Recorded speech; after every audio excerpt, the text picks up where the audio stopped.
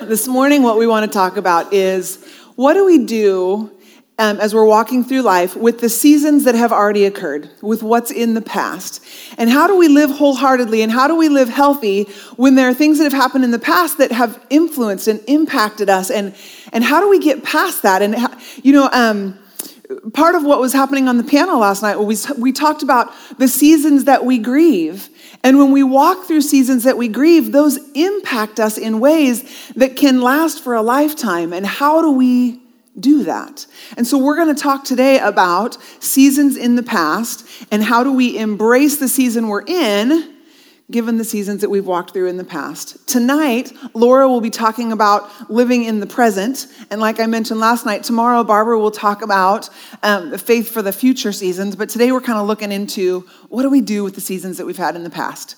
So one of the things I want to point out is that seasons in the past have brought us all sorts of emotions and experiences and memories. And some of those are joyful and some of those are painful.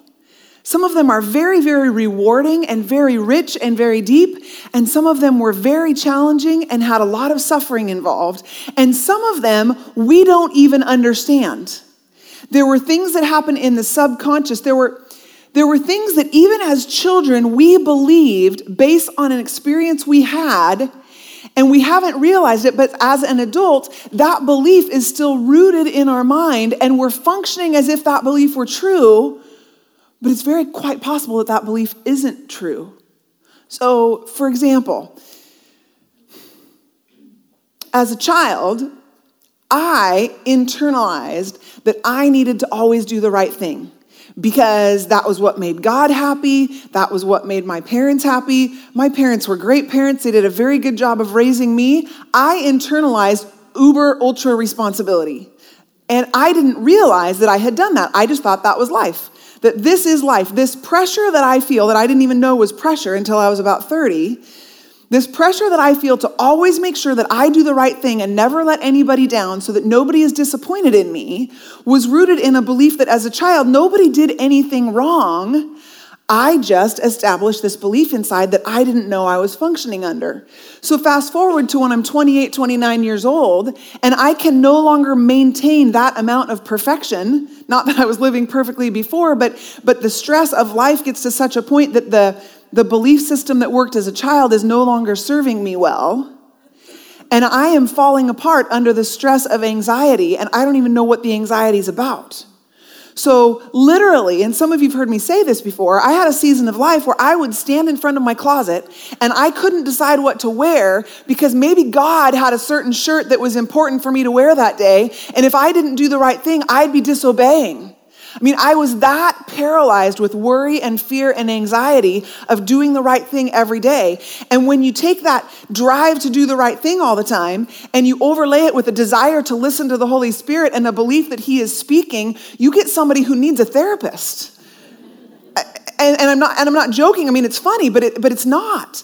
I first ended up in the Life Path program is where God led me, and I began to learn what it meant to just admit that I am powerless and I'll never be able to do it right. And there's something amazingly freeing in just saying that.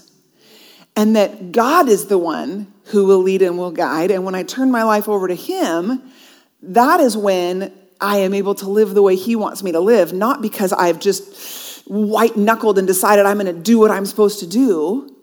I still want to live a holy and an upright life, but not out of my own resources, out of the resources of God. And so I can't say high enough what the Life Path ministry taught me. And then I got to a place where the crisis in my life was such that it was beyond going to a small group and talking about recovery type things. And that was when I ended up pursuing a counselor who I've sat with for many years. And I'll take 6 months off and then I'll go back and say, I need to talk again because this is rising its head again. And all of that is because a season in my past that was not necessarily crisis or trauma led me to an underlying belief that then continued to influence me through adulthood, and at some point it quit working very well. And so when you think about something that you had success at in the past, and what did you learn from that success? Did you learn that if you work really, really, really hard that you'll get what you want and life will fall into place? So now you find that you're in this pattern of, if I work really, really hard, then life will fall into place. And that then you find that you're actually bitter and resentment against God because I worked really, really hard here and everything didn't fall into place. So these lessons that we learn along the way actually teach us untruths that we don't realize are untruths until we bump into something where it's not working and we find that we're angry or we're depressed or we're worried, or we're confused, and we're like, wait, I thought A plus B equals C, and I did A, and I plus B, and it doesn't equal C, and something in our past taught us something that seemed like it was a pattern, it seemed like it was a formula, but it's not playing out the way it's supposed to anymore, and we find that we either have to decide that God isn't who we thought he was, and we don't want to follow him, and I'm guessing that most of us know people that have hit that place in life where they've said, God isn't what I thought he was, and I don't need to serve that kind of a God. Or we realize that we're human, and that in humility we say, I don't get it all. God is the God of the universe. He is the God of all eternity, and I don't get to know everything he knows. And so if there's something that does not compute, it's not about God not being God. It's about me being human. And so then I stop and I say, okay, God, would you show me what it is that I have believed that's not true? Because I have this theory that a lot of what we deal with as adults is because we have false beliefs about who God is based on our experiences, our seasons, and what has happened in the past. So even if it was a joyful thing, if it was a painful thing, there are truths that we've taken in that maybe aren't truth. Are you with me? So what do we do with this when our impressions and our expectations are based on our experience rather than truth? So we have impressions of the world, we have expectations of the way the world works. We have impressions of God and who he is, and expectations of God and how he works.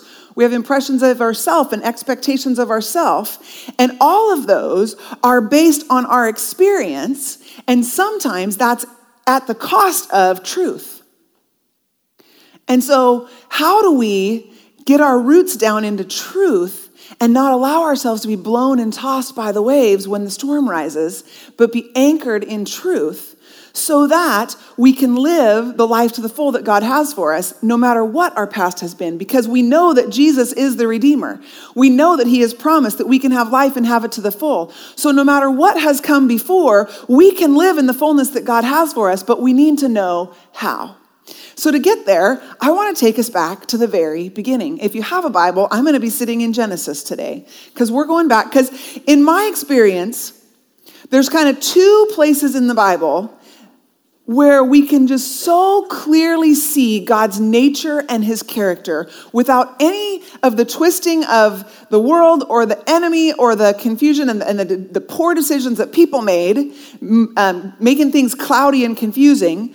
We can see it in Genesis before the fall. We see what God set up as his perfect plan, and we see it in Jesus Christ, who came and lived a perfect life as our Redeemer. And so I want to look at those two things today to help us put our roots back into truth and maybe take note of where it bumps against a belief, a subconscious belief that you've had that maybe isn't actually true about yourself, about the world, about the way things work, or about God. So when we get into Genesis 1, we find that, I'm just going to start in 1:1. In the beginning, God created the heavens and the earth.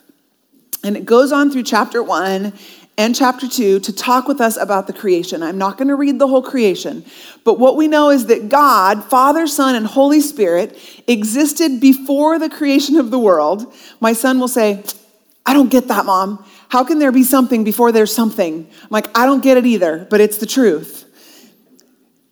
God existed before, and he said, let there be light, and he created the heaven and the earth. And we see light and sun and moon, and we see land and water, and then the plants and the animals. And after every day, God says, and it was good.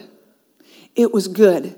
If you think about our planet, when it's working well, if you think about the beauty that you've seen, you think about the places that you've been, the beach or the waterfalls or the fields at harvest time, If you think about the goodness of creation, and you take that and you relate it to the character of God,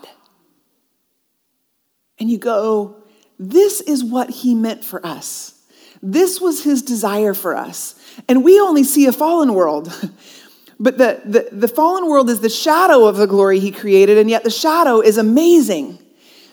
And that is a piece of his character. That's a piece of his heart for us. When he made the delights of this world, he was thinking of you and he was thinking of me. And so as we consider who is God, what is his nature, what is his character, and we go back to the beginning, we go, it is good. Not just like, oh yeah, I'm good, but like a deep soul level good. There was nothing wrong. It is good. And I want to read what happened when he created all the earth, he created all the animals, he created Adam. And I've got to find the right spot. Okay. So Adam got to name all the animals with God. So all the animals came in front. He named the animals, and God was with him. He was partnering with him. So God gave him a job, and God sat with him and partnered with him in that job. And that's another piece of God's character for us, is that he intended to be present with us. Any calling that he had, any job that he had for us, any work that we were to do, his intention at creation was that we would be side by side with him, partnering with him in what he gave us to do. He gave to Adam the task of naming the animals, and Adam got to do that, and he stood with Adam while he did that, and he partnered, and he was right there. And that's his heart for you and I. When we have a calling, when we have something that we're to do, his heart is that he would be right with us, giving us the authority to do it, and yet never leaving our side as we do it. So this deep goodness and this deep presence and partnership. And then he gave Adam relationship. Because the Lord God placed man in the Garden of Eden to tend and watch over it. But the Lord God warned him, you may freely eat the fruit of every tree in the garden, except the tree of the knowledge of good and evil. If you eat its fruit, you are sure to die. I want to explain something about sin. I don't think that God said, don't eat of this fruit because he just wanted something that he could punish people for.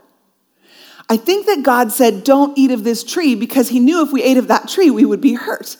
And he didn't want us to hurt. And I think sometimes when we look at God and we think about sin, we think of God as this killjoy who's saying, don't do this thing you like, and don't do this thing you like, and don't do this thing you like, because that's righteousness. And we see him as kind of this arbitrary God who's just kind of knocking down all the things that are fun in life. And that's not the reality of who God is.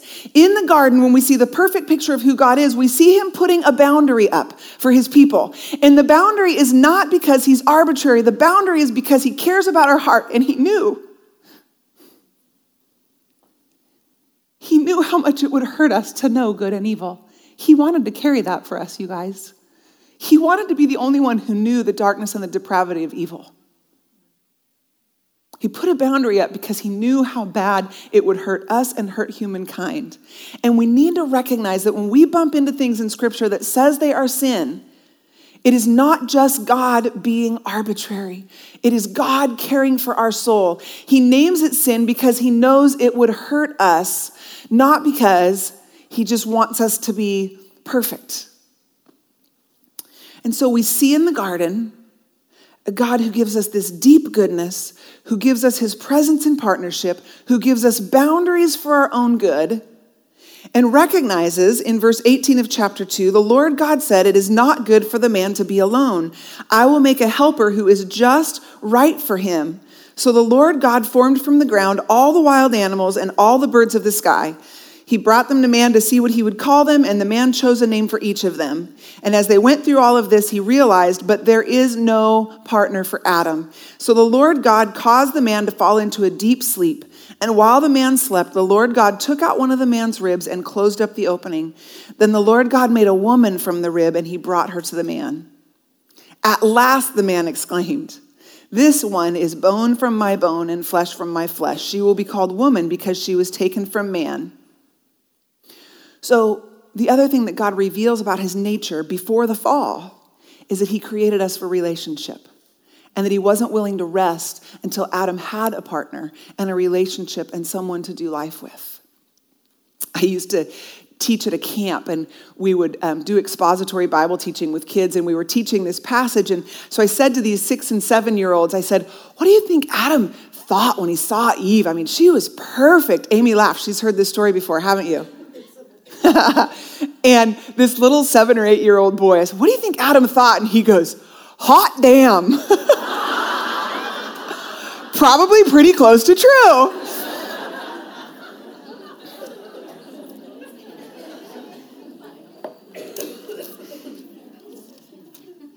And here's what God told them. God blessed them, and he said, be fruitful and multiply, fill the earth and govern it, reign over the fish in the sea, the birds in the sky, and all the animals that scurry along the ground. So we've got goodness, his presence, boundaries that are for our good, relationship, and now we have a purpose. We have a calling. God created each of us with a purpose, with an internal desire to do something for his kingdom. And he gave it here to Adam and Eve. He said, be fruitful and multiply, fill the earth and govern it. Can I just say this? And I haven't been able to preach this from Salem Alliance, but I can say it at a women's retreat. One of the most amazing things about God's character to me, one of the things that demonstrates his goodness in a way that's just like, are you kidding me? Is that the one thing he told them to do, be fruitful and multiply, is connected to the greatest human pleasure that he made. Did you catch that?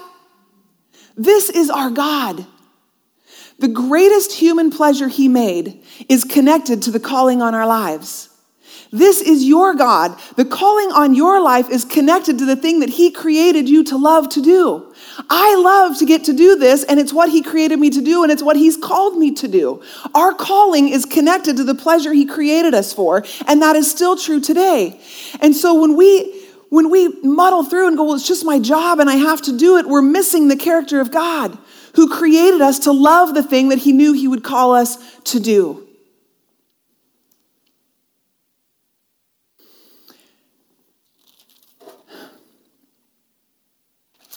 This is God, and yet he put a bad choice in the garden. Why did he put a bad choice in the garden? You that have raised kids, you know what I mean. You know, that was a bad choice. Why not just leave it out? If he knew how bad it would hurt us to know the knowledge of good and evil, why not just not plant the tree? I don't know the whole answer to that. I know people who have wrestled with that. Just the way God set up the earth. But here's my best guess. Here's what I settle in a God that I can trust. God wasn't willing to create a species of people who were robots, who had no choice but to love him. God wanted a relationship with us. And if we have no choice, then that's not relationship. If it's not my choice to love him, then that's just obligation and oppression. That's not relationship. And God wanted us to be able to be in relationship with him. And so he put a bad choice in the garden because he was creating free will. And the earth is a mess because of free will. We live in a broken world because of free will. And some of us go, why is that the way God set up the world? And I would have to say, I don't know. I'm not God, but something in his heart, something in his perfection, something in the way that he created his kingdom was that free will was a part of his perfection. That you and I would have the ability to choose or not choose the things of God or the things of this world. And because of free will, other people get to make choices that impact you and I. And so the drunk driver, or the stillborn baby, or the disease, or the earthquake, or the terrorists. In Genesis chapter 3, it says, the serpent was the shrewdest of all the wild animals the Lord God had made. One day he asked the woman, did God really say you must not eat the fruit from any of the trees in the garden? The first thing the enemy of our soul does is he questions God. He causes us to doubt God. He questions what God has said. Of course we may eat fruit from the trees of the garden, the woman replied. It's only the fruit from the tree in the middle of the garden that we are not allowed to eat. God said you must not eat it or even touch it. If you do, you will die. So God had said, don't eat of this tree. And the devil says, Did God say you can't eat from any tree? So he's twisting God's word. He's warping the truth. He's causing confusion. And then when she says, no, God just said just this tree, he says, well, you won't die, the serpent replied. So he brings in deceit and lies. God knows that your eyes will be opened as soon as you eat it, and you will be like God, knowing both good and evil. So this serpent who whispered to Eve and is still whispering to us today says, God's not really trustworthy. He doesn't really have your best in mind. He doesn't really want what's good for you. He's just trying to protect his own. He just wants to be the only one with all the power. If you eat of this, then you'll get power. You'll be able to protect yourself from those people who might hurt you. You'll be able to guard your heart against that pain that you don't want to feel again. You've got to stand up for yourself. You need to know. You need knowledge so that you don't get caught again. And the enemy is whispering and he's causing us to doubt God. And he's saying, is God really trustworthy? Is God really one that you can put your bedrock faith in no matter what? And the woman was convinced, just like you and I have been convinced. She saw that the tree was beautiful and its fruit looked delicious, and she wanted the wisdom it would give her. So she took some of the fruit and ate it. And we know the story. This is what we call the fall. It's the fall of man. Adam and Eve ate the apple. And it tells us in Romans that all of creation is groaning for the redemption of the world. It wasn't just the sin of mankind, but it broke the perfect creation that God made. And so this is the birth of sickness, of sin, of disease, of natural disasters. All of it was born right here in the brokenness in the garden. When the cool evening breezes were blowing, the man and his wife heard the Lord God walking about in the garden, so they hid from the Lord God among the trees. And then the Lord God called to the man, "Where are you?" He replied, "I heard you walking in the garden, so I hid. I was afraid because I was naked." "Who told you that you were naked?" the Lord God asked. "Have you eaten from the tree whose fruit I commanded you not to eat?" The man replied, "It was the woman." And we know the story. And so as we look at our own seasons in the past, and we line that up with the God of Genesis, where have we misapportioned his character because of our experience? I know for me, I have a lot of tendencies towards self-protection because and it comes out in controlling. When I get stressed, when I get tense, when I'm not sure how something's going to happen, I shut down, I control myself, I control others, I control the situation, I withdraw because I don't want to feel the same kind of pain I've felt before. And so I turn into self-protection rather than trusting God to be the one to protect me. And yet we see even in Genesis 3, in God's response to Adam and Eve, his response to us in our brokenness and our sin. And here's what we see. We see, number one, that he seeks us out, even when he knows that we've sinned. See, before the fall, God came and he walked in the garden with Adam and Eve. And the day of the fall, he came back to the garden, and trust me, he knew what had happened. And he came and he said, "Where are you?" And he sought them out, even though he knew that they had sinned. Even though he knew that they now knew the brokenness of the world. Even though he knew all those things, he sought them out. And in Jesus Christ, we see that he is still seeking us today. Jesus said, "I came to seek and to save the lost." God is a God who seeks us out in our brokenness, in our sinfulness. He will not leave us alone. If we do not have God by our side, it is because we are cold shouldering him, not because he is cold shouldering us. We see that he provides. In Genesis 4, verse 21, it tells us, let's see, that's not 4. It's 3. Genesis 3:21, and the Lord God made clothing from animal skins for Adam and his wife. This was the first sacrifice, ladies. He provided for their needs because they now knew they were naked, and so he provided clothing for them. And you recognize that he provided for their needs because they sinned. Before they sinned, they didn't know they were naked. They didn't need clothes, and yet he provided for the needs that were exposed because of their sinfulness. And he is still providing for our needs. Jesus Christ died on the cross. His blood was shed to cover our nakedness and our sin so that we could live in the fullness of forgiveness. He provides the Holy Spirit so that when we don't know what to do and we are unwise and we are not all-knowing and we don't get to walk in the garden with him every night, he gave us his Holy Spirit back. He gave us his presence. Remember in the garden, he had that presence and that partnership. He gave it back in the redemption of Christ. He provides for us. He is present with us. He says, I am with you always, even to the ends of the earth. He restored everything that we lost because of our sinfulness in Jesus Christ. And even in Genesis, before the judgment was fully spoken, he provided the promise of his redemption. We look at Genesis chapter 3, when the Lord had seen what had happened and he was telling them what was going to happen because of their sin. And he said to the serpent, I will cause hostility between you and the woman, and between her offspring and your offspring. And this is one seed. And he says, he will strike your head and you will strike his heel. And it was the foreshadowing and the prophecy of the crucifixion. When Jesus was killed on the cross, that was Satan striking his heel. And yet when he rose from the dead, it was him crushing Satan's head.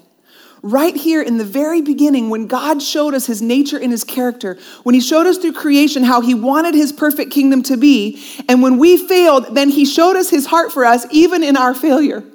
Because he pursues us in our sin, and he's present with us in our imperfection, and he promises his redemption even before he finishes pronouncing the curses of what the sin means. This is our God.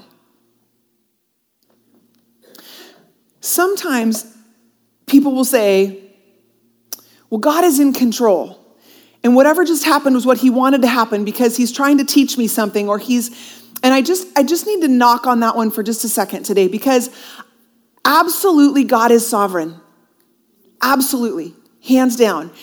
And yet, in the garden, he put a bad choice to give us free will. And what that means is that not everything that happens on this earth is God's will. We see that when the disciples asked Jesus how to pray, he said, would you pray, our Father who art in heaven, hallowed be thy name, thy kingdom come, thy will be done on earth as it is in heaven. What that tells me is if we need to pray that God's will be done on earth as it is in heaven, God's will is done in heaven perfectly, and God is asking us to pray that his will would be done perfectly on earth, that tells me that his will is not being done perfectly on earth. People get to choose things that are not God's will on a daily basis. Creation is broken and natural disasters happen and disease happen, and God didn't ever want that to happen. He told us not to do it, and we did it anyway. And so I love this picture of Redeemer, the redeeming God, and it helps me so much as opposed to the picture of the controlling God. Because in the controlling God, we can look back at our lives, and all of us have things that we would look back on and go, there is a God who did this to me, or even a God who said, I will allow this to happen, and in his sovereignty, he does have to allow.